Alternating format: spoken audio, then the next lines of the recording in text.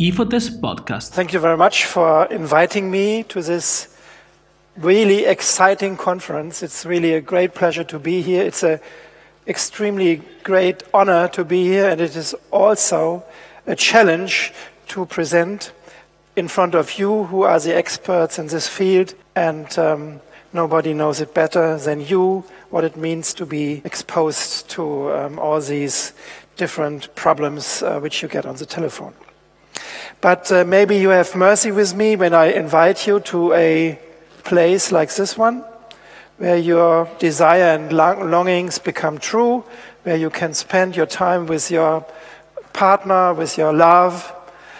But imagine also what would be if you would be alone, if you would be exiled from the human society, being forced to live alone without no one to talk to on a deserted island with no future.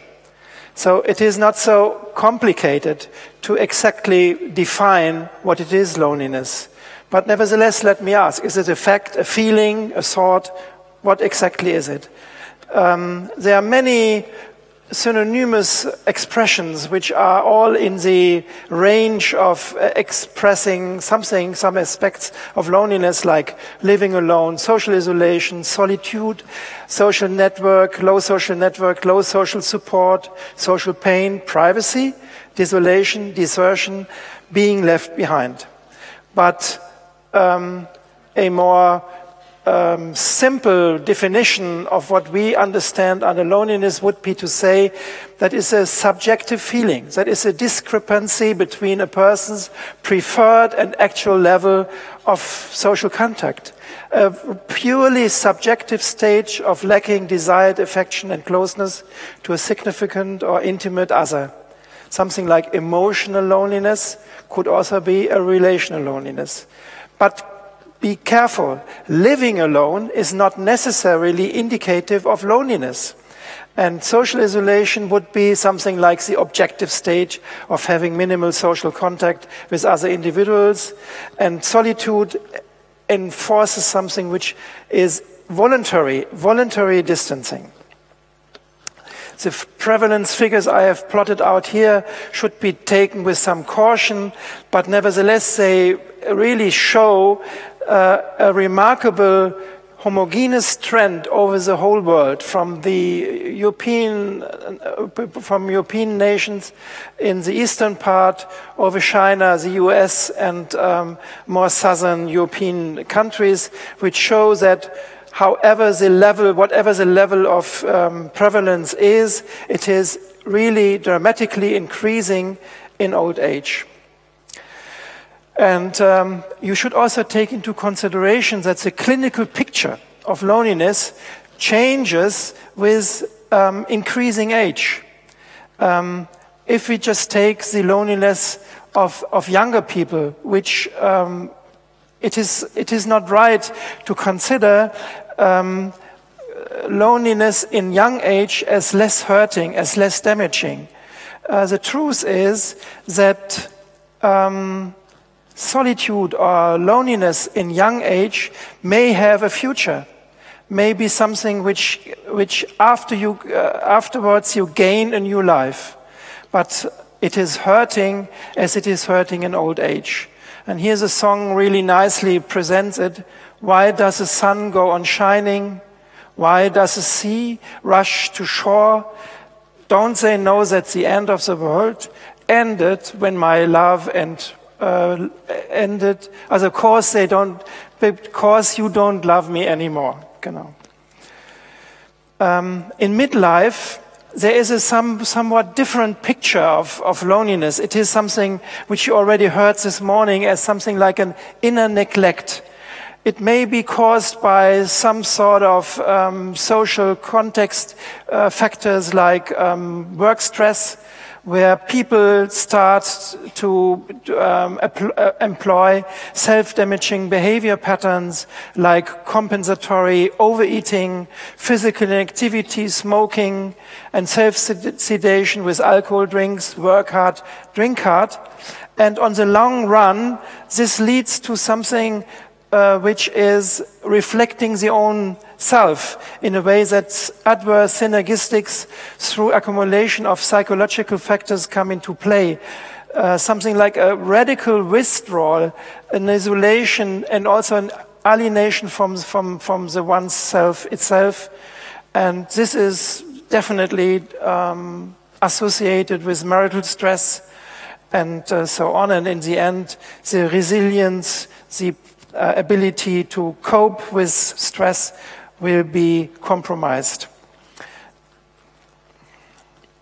And loneliness in old age, as we have seen before, the most prevalent concept of loneliness is associated with loss of generation friends, loss of a meaningful role of active participation, loss of identity and values, changes within the family system, also, of course, economic burden, but also the body will not do what he should do, multimorbidity, decline in functioning, reduced reserves, cognitive and sensory impairments, sarcopenia, frailty, and last not least, an increasing confrontation with his own dying. So this is something which really is associated with loneliness. And we have shown in an earlier study that it is really much hurting. How much does it hurt to be lonely? And the answer is, it is very much hurting, even if you're an old person. But we also should acknowledge that loneliness can invade the life of everyone, of normal people. But yet there are some exceptions from the rule. Of course, there are people, and you may have experience with them on the phone, which are really enjoying in a way their solitude, which are self-sufficient, which are some sort of schizoid characters, and maybe only in some certain circumstances they start to experience some break in their lifeline, and then they need help as well. But splendid isolation is a major feeling in these people over a long period of their life. This is something which I think is really important to consider: the proximity of physical and social pain. We know of the importance of social bonds for the mankind. This starts in early life. Mammalian infants are completely dependent on caregivers, relying on them exclusively for nourishment, care, and protection. And in adult life, being connected to a social group guarantees survival through shared food acquisition, predator protection, and care of offsprings. This has been in the long time ago, but in a way it is also today. And owing on this profound reliance on others, threats to social connection may just be as detrimental to survival as threats to basic physical safety. And our biology has put that into consideration. We know that there is one very famous part in the very high part of our central nervous system, and that is the dorsal anterior cingulate cortex, where the affective component of physical pain is processed. And if you have a damage in this area, you can localize your somatic pain, but the pain does not no longer bother you. It is something like a reduction in effective pain response. And in animal models, if this area is stimulated, these animals will exhibit some sorts of distress vocalizations which are typical for affective pain responses,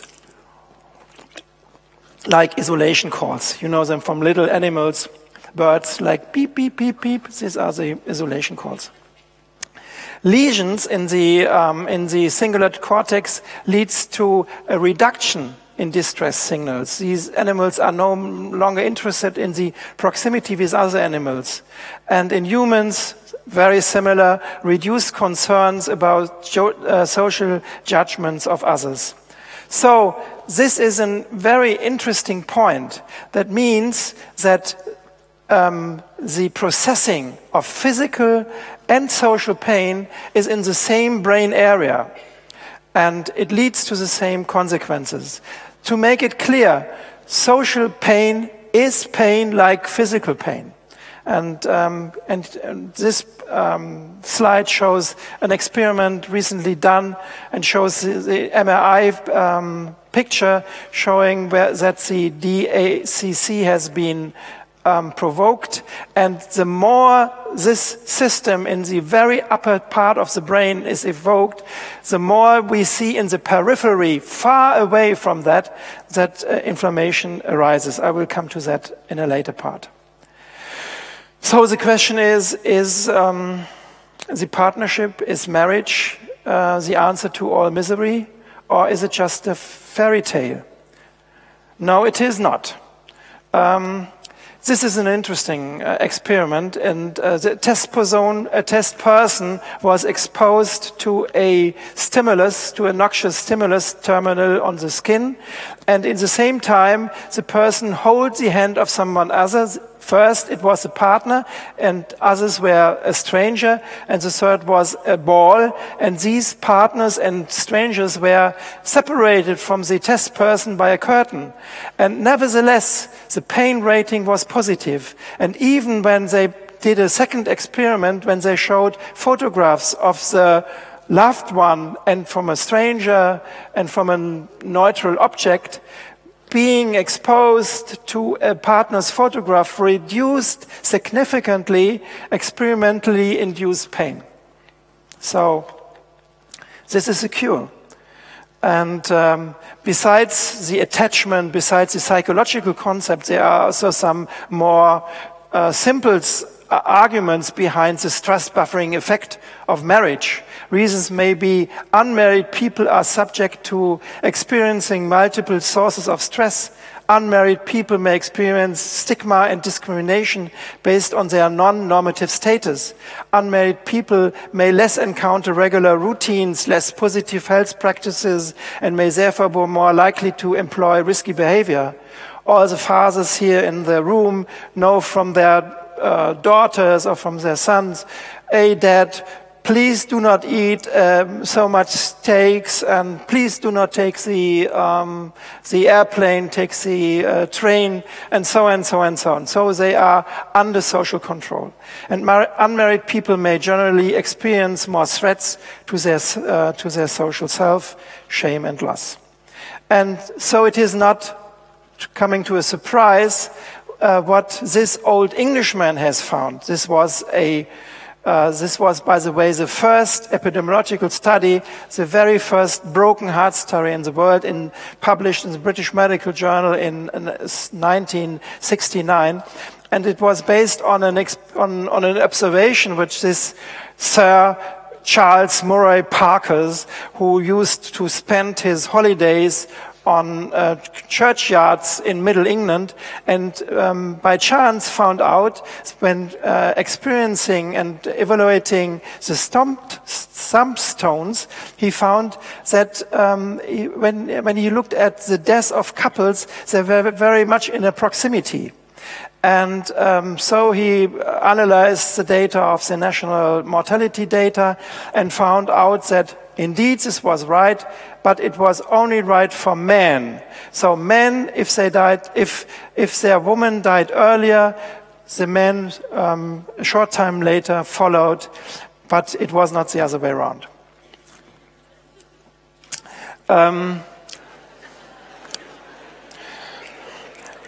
You get more information later. So it is also not a surprise to say that a stress marker, which was analyzed in this recent paper, showed that being married was associated with less stress cortisol. And it is very interesting to see here that even if married people, they are here, perceived high levels of stress, they continued to have lower cortisol levels. That means even if they experience high levels of stress, their cortisol was buffered down. In contrast to people who were never married and to people who were previously married. Also, these are the most the victims which have the worst outcome. However, Brian Chen and colleagues didn't look for the marital quality.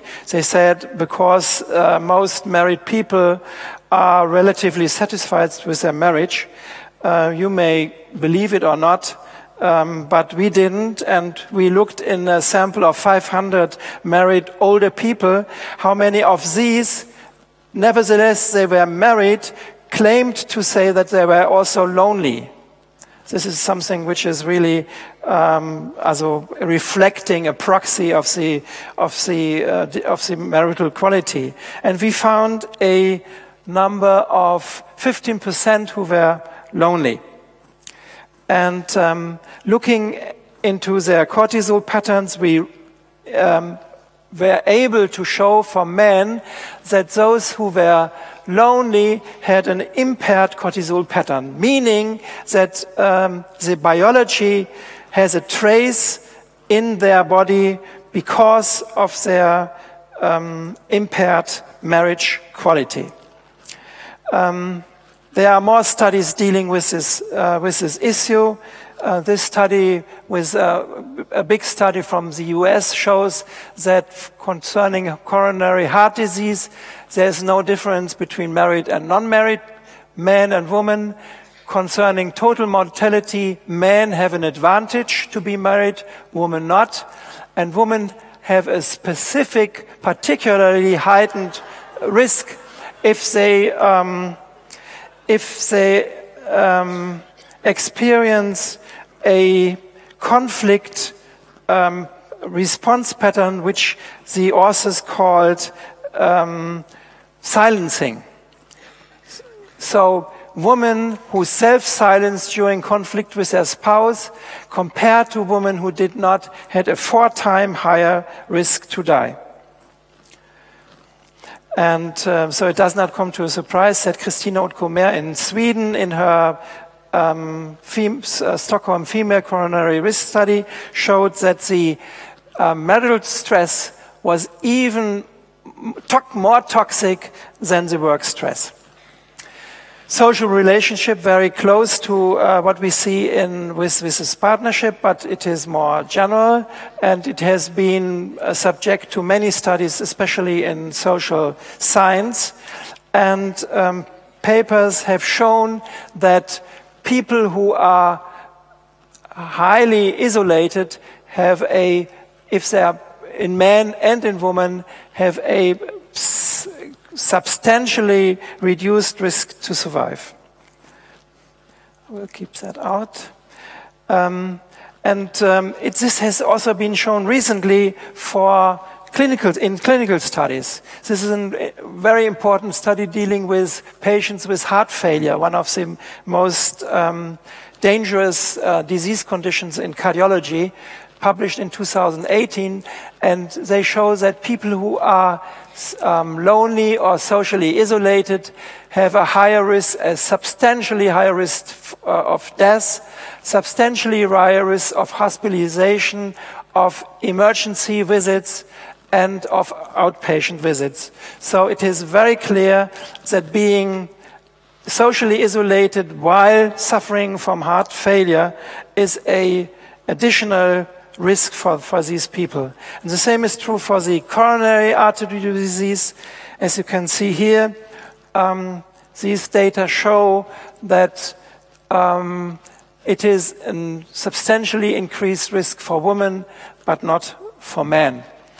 And the women who are lonely, these are so-called Kaplan-Meier survival curves, and the lower the curve, the more patients have died. As you can see here, from the beginning on, they had less chance to survive if they were lonely. And this is very bad. And recently, the research has also gone to the type 2 diabetes mellitus. We have shown that that living alone is a risk factor for men, that poor structural social support is a risk factor for men, especially if they are in a low educational stratum. Also, this is an additional point to consider, that men being low educated have a substantially increased risk to become diabetic. Why is this the case? It could be that the being socially connected leads to a contagion in a way by promoting healthy lifestyle factors, by increasing physical activity, by increasing happiness, and so on. But it could also be the opposite. It could also be that social contagion could amplify unhealthy lifestyles. And in this study, we analyzed this point. We're specifically interested in socially obese patients and compared them to socially non-obese patients, and surprisingly found that socially obese patients were less depressed than socially connected ones. And socially connected obese patients had more somatic symptoms and more sleep complaints, and their life satisfaction decreased with increasing body mass index, however, only in socially connected participants.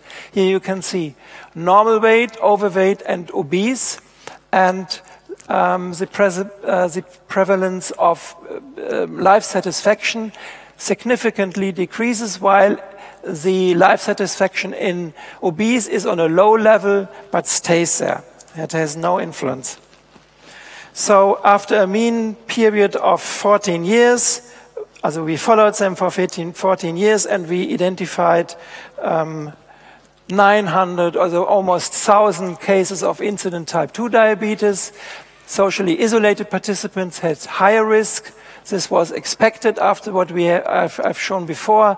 Obesity was also a high risk factor, but the combination of social isolation and obesity, interestingly enough, did not increase the risk, but in a way dampened it. So sometimes you get findings as a scientist which are somewhat beyond your expectation and maybe even not politically correct. Psychobiological pathways. I have mentioned some of these already, but I should really outline, and this is really important, that everything what we learn about acute stress may be something which is very normal for us. This Dutch scientist said, being worried for a while, being scared, feeling angry or disappointed cause reactions in the body, of course, like heart rate, blood pressure increase, peak in cortisol, and catecholamine release, inflammation, and so on. But this is a completely natural and healthy bodily reaction. So the acute answer of the body on stress reactions is not harmful. It becomes harmful if we are dealing with prolonged stress responses. Our body is prepared for running away from a predator. If a lion comes along, we try to get a safe place. But our biology is not prepared for sitting at a computer and being angry the whole time when reading your emails and so on. So negative rumination and worrying is what is really toxic. And comparing that with what we discussed today with loneliness, loneliness is a best chance to get into such a negative rumination and worrying situation. We have the ability to create representations of events in the past, memories. We also have representations of events which might happen in the future, which might never happen, but this may worry us even more. This is not good for your body, but on the other hand, it's a purely human reaction. It has an enormous evolutionary advantage for us. We are better able to learn from the past and make plans for the future. And this may be what this famous researchers dealing with social isolation have formulated. Evidence indicates that loneliness heightens sensitivity to social threats. They underline the biological advantage and motivates the renewal of a social connections. But it can also impair executive functioning, sleep, and so on. So he and these researchers really highlight the both sides of the coin. It may be positive and it may be bad in the same way. And coming more concrete to the question, what is the crosstalk between the body and the soul? We have three major pathways, so to say. And I do not go into detail, but I only want to mention it very shortly. And that the first system is the autonomic system.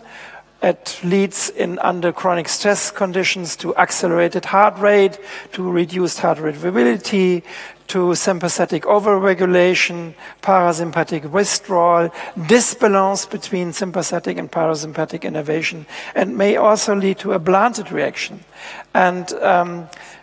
And we are also in psychocardiology more and more getting into the field of understanding that the parasympathetic nervous system has an enormous role in healing our patients.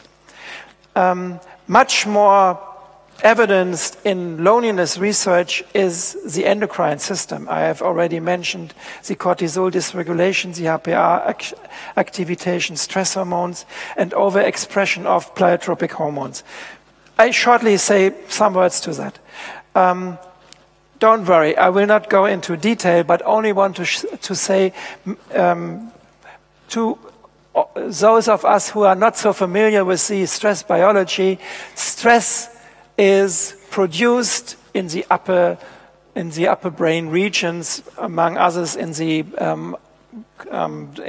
regions which I already mentioned, and later is processed in the hypothalamus, which is the middle of the brain, and that is the neuroendocrine interface in our brain, and from there all the information goes down to the adrenal cortex in the kidney.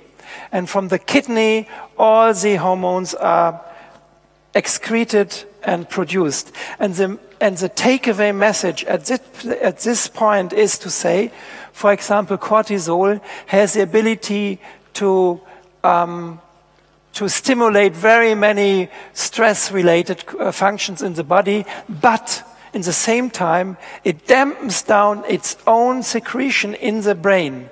And that is a positive feedback condition. And this feedback condition is not available in stress disease patients. Here, this blunting of the own hyperreaction does not work anymore.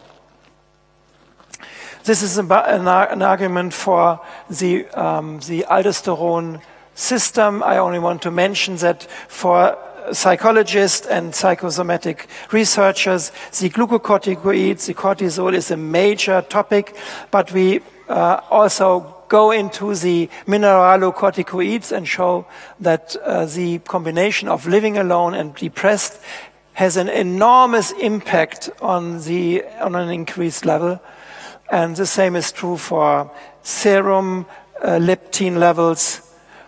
And the last hormone I would like to mention, it's just in research, in work progress in our lab, is oxytocin.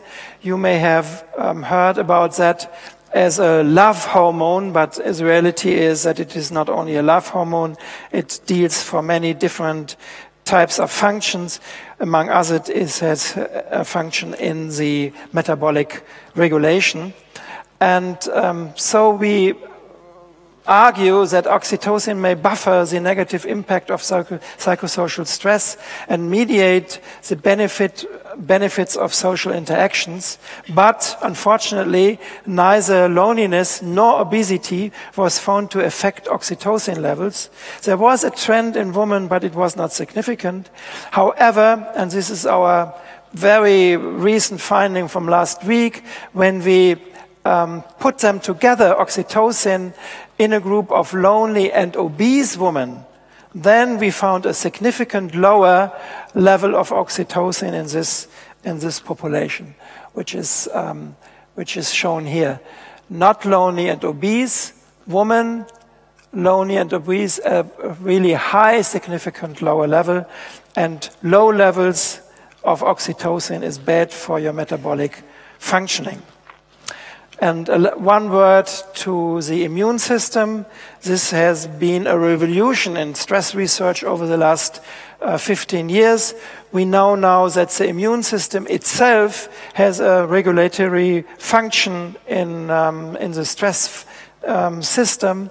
And only as a takeaway message, I would like to say that what that means. It means that the immune reactions are not only, the body reacts not only in an antigen defending of objective toxic material, like viruses, bacteria, so everything which gets into the body, but for the body doesn't matter if it is objective or subjective, because the body also reacts on subjective stress in that it increases pro-inflammatory cytokines and dampens down anti-inflammatory cytokines. And this is an answer to the question, is subjective something which we could ignore? We could ignore it, but our body would not. So coming to an end, failure to respond. Also, we are dealing in general with in stress responses on chronic conditions like loneliness, in failure to respond appropriate on usual counter-regulatory feedback mechanisms. We lack negative feedback.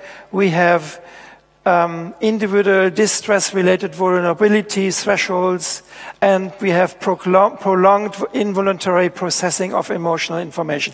Okay, I stop at this point and will give no summary, but instead I will give you a question. Is somebody here in the audience who knows this person? What is his name? Ötzi, what the German would say, and in English it would say the Iceman. Well, the Iceman was found on a high glacier in the borderline between Italy and Austria, so I took him with me today. And he was a non-smoker. He had a high level of physical fitness. He had a favorable body mass index, no visceral fat. He was eating healthy organic food and no particulate matter pollution by cars and by industry. Nevertheless, researchers in Bozen have found out that he was suffering from generalized atherosclerosis. And how was that? And if the objective somatic reasons are not employing the causal explanation, maybe it was that he was lonely. He had no social network, no one to talk to. He was alone when he died. He was anxious. He had often fear of death. He had multiple trauma. He was in a sustained readiness for fight and flight reactions and had a pessimistic outlook, completely right, and loss of vitality. And in the end, he had something, he didn't have something which he should have had. He should have had a telephone to phone you. Thank you very much for your attention.